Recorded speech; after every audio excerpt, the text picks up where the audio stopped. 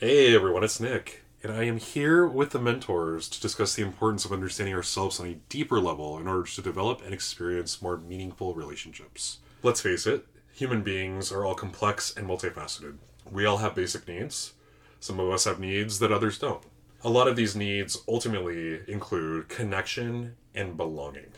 Any disruption to feeling like we belong or that we are connecting to people presents as a challenge or presents as some sort of disruption to our ability to function or thrive in the world as well as in relationships. So I want to open it up to a conversation with the mentors. For each of you, we there's this idea of the hero's journey, right? And I think we all go on journeys in our life, whether it's actual physical journeys to obtain some sort of an objective, whether that's a psychological objective or a physical, tangible objective. Or we go on an emotional journey in order to better understand ourselves, to gain a sense of agency, autonomy, a deeper level of connection to ourself. So, Brian or Amanda, for you, what does this idea of hero's journey mean to each of you? For me, it took a while to understand what a hero's journey even was, right? I learned about it in middle school. We referenced it again in high school. I think we discussed it in college, but it wasn't until it applied to my life that I actually understood the importance of a hero's journey. You may not even realize it, but a lot of the most epic movies that we've watched, Star Wars and so on, are based on this flow of a hero's journey. And it's this concept that nobody is going to save us. It's our responsibility to save ourselves. And only then can we go out and set out on our own journey to explore our inner truths to then deliver those back to society and our communities to help other people. So these stories, I mean, you've all probably heard about them before, A Hero's Journey. But it applies to each person in a different way, and everybody's at a different level. So for me personally, I existed in the early stages of a hero's journey, and I think there's 10 or 11 stages of hero's journey. And I existed within the first two probably for most of my life, let's be real. It wasn't until I left my first job that I had since graduating college, which was in real estate, that I said, this no longer serves me. I want something more. And that's a great starting point for anybody. You probably have already all asked yourself that question. There's something more in my relationship. There's something more in my career. There's something more with my family. There's something more with my purpose in life. And that's the best spot that you could start at on a hero's journey is, what does that mean to me? And that was when I showed up in my life and really had my awakening to my hero's journey. I think that what's really interesting about a hero's journey is that everyone has this assumption that everybody else's journey is similar to their own. And we only experience our own journey, and so it feels like the right one or the only one. And it's not until we take the next step in our own journey that we can look back and realize that there were so many options that we could have taken and we didn't, that we realize how profoundly different our lives could be at any future point. When we realize that there are so many options in front of us, we might meet someone who changes our lives. And it be completely unexpected and out of the blue. And until something like that happens, or until we actively take that next step, we don't realize how open, how diverse our paths can be. So while there is this concept of the singular hero's journey, and it's going to be the same for everyone, it's not. And every single little step along the way can really change the path of a hero's journey. Yeah, I think those are both great points. I think that, we enter this world dependent on people, right? We are literally dependent on people for survival. And in a perfect world, if there are no disruptions in that path, we progress through life, we go through all of these milestones that we're supposed to experience, and we come out on the other side independent and feeling empowered and feeling as though I have arrived. For most people, unfortunately, that is not the case.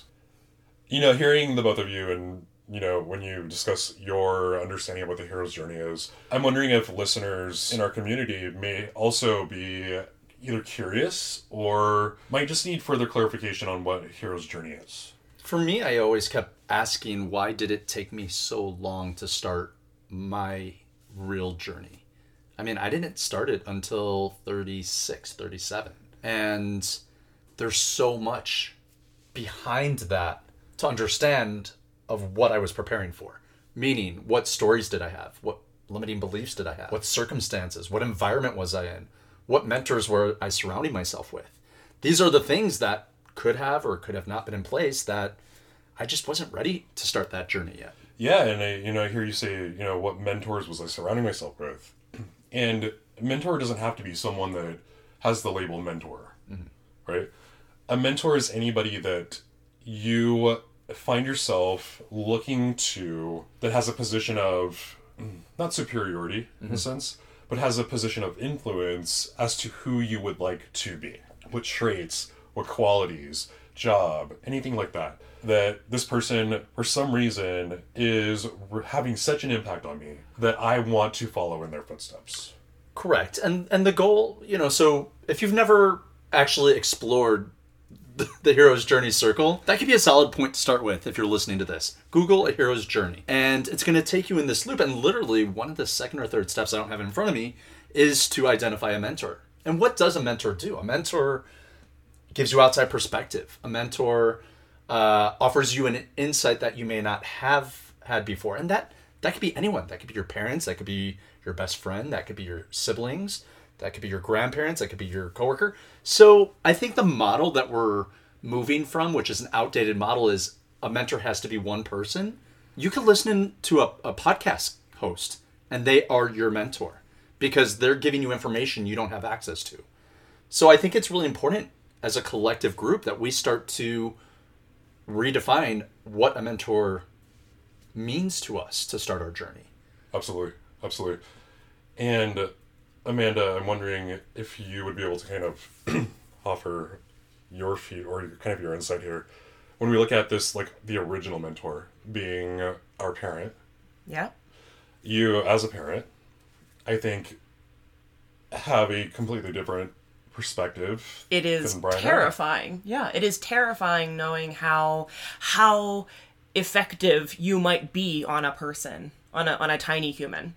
And it does actually create, at least it did for me, create a mindset of I have that power to affect not just my children, but other people that I come into contact with. I have the power to affect the lives of my parents. Oh my gosh, what a mind-blowing concept as a mother myself. It really was eye-opening to me to understand that I have to live in my own integrity as a parent to be someone's mentor, to be so powerful in some other person's life.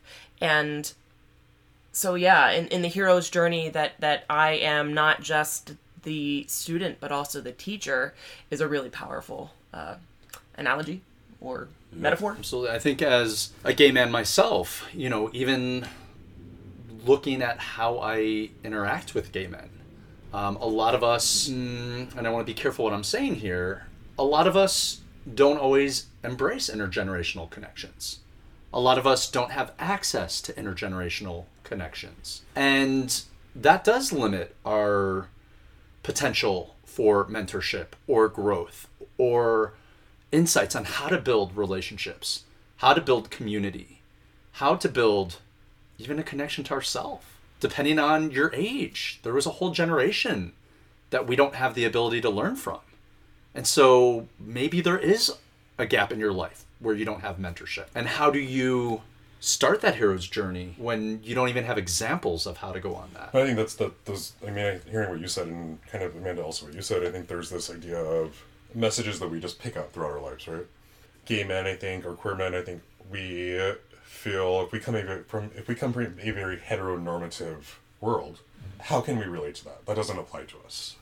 But when we look at these messages that we pick up throughout our life, whether they are explicitly stated, you are this, you are not this, you are good enough, you are not good enough. Or if they are implied, as in, we go back, I remember my parents doing this in response to this.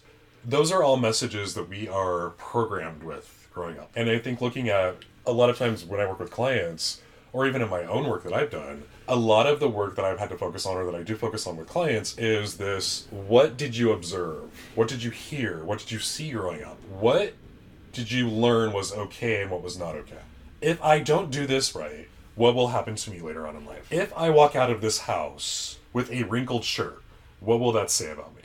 So early on, we are instilled with this programming that creates so much internal anxiety that if we do not adhere to these rules and these subsets of rules, we will not be the ideal human being. And I think that until we start to unpack and unravel and kind of peel back that onion to really look at that messaging and that programming that we experienced early on in childhood or in early fundamental relationships. So say you had a perfect childhood, but that very first fundamental intimate relationship that you had really undermined all of that programming. And now I'm in this state of crisis.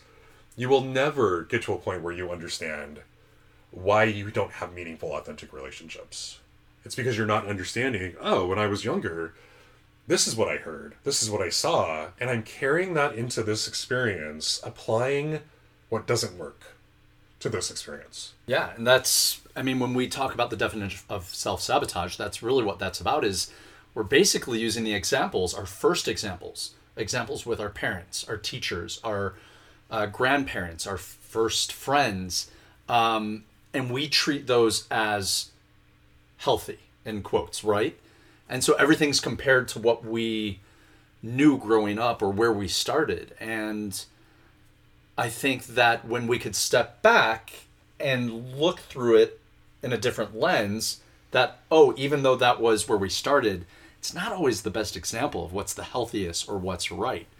And you'll hear this concept of having to reparent ourselves, which is acknowledging that what we learned was not right. And what does a healthy or authentic version of this look like to ourselves? I think that, hearing reparent ourselves, a lot of times we have this idea that I should have had this experience. Expectations. Right. I shouldn't have had to have that experience with my parents. Mm-hmm. My parent should have been what I needed them to be. Oh, please. As a parent, that is the hardest thing to hear. That is incredibly triggering for me. Totally. Yeah. And a lot of times, a lot of the reparenting work is being in a position where you actually have a lot of power to go back and say to yourself, wow, I get to be my parent in that moment and say, you know what? Your parent is doing the best that they can. Let me help you out of this situation. Mm-hmm. Let me mentor you out of this situation so that you can let go of this emotional attachment to this idea of what this person should have been and release that in order to formulate what you think a new healthy relationship looks like. You, as an adult, do not need that idea of what your parent should have been to survive anymore. If a lot of people look at their life and they can kind of trace back every negative situation that they've had, every dysfunctional relationship they've experienced, you are still here, right? Yeah, you might have had help from support system, from a therapist, but you got to this moment on your own. You did the work. And so I think through this Mentor Plus program, we are giving our community more of a direct path to get those tools. Because like you said, I also have gone through extensive therapy. Being a therapist, I can't even imagine what people that have either some training in psychology, a lot of training in psychology, what their experience is. The tools that I have, the knowledge that I have, allows me to feel like I can get through situations when others can't, maybe. I can't even imagine what people that don't have that information go through. So if we can provide them an extra added kind of tool set where it's not, cool, so I think you're telling me that I need to do this. Let me go try that and then come back and tell you that it didn't work. You're telling me from your guys' experience that this may help. Let me go and apply that to my life. That worked. Oh my gosh, that worked. Thank you so much. And your goal should be to stand in your authentic, genuine self. And no matter the relationship, understanding yourself, whether it's the right one for you, it's the wrong one for you, but you know yourself at the deepest core. So no matter who you come across, no matter who you interact with, again, the goal, when you go home, you could be surrounded by the people that trigger you and still show up with love and compassion because they're also on their own hero's journey. You know, we assign so much value to people that are older than us, that have more money than us, that are stronger than us. But that's their hero's journey, and they have their own lessons. And we need to stand in our journey with the tools we have, and we should continually develop that toolbox so we could keep going and creating the life we want with the happiness we want with the people we want. And I think that's what Mentor Plus and this module is really about, is how to understand the tools, to understand the goals, to set out on that journey, to connect with the deepest and most authentic version of yourself. And remember that the journey doesn't end. It's cyclical. It continues around in a circle. So wherever you are in your journey right now, it's not the end spot. It's not like, oh, I've made it. I feel really good about where I am right now, because someone else is going to come into your life and they will be your next hero, or your next mentor, rather. And your life will change because, well, life.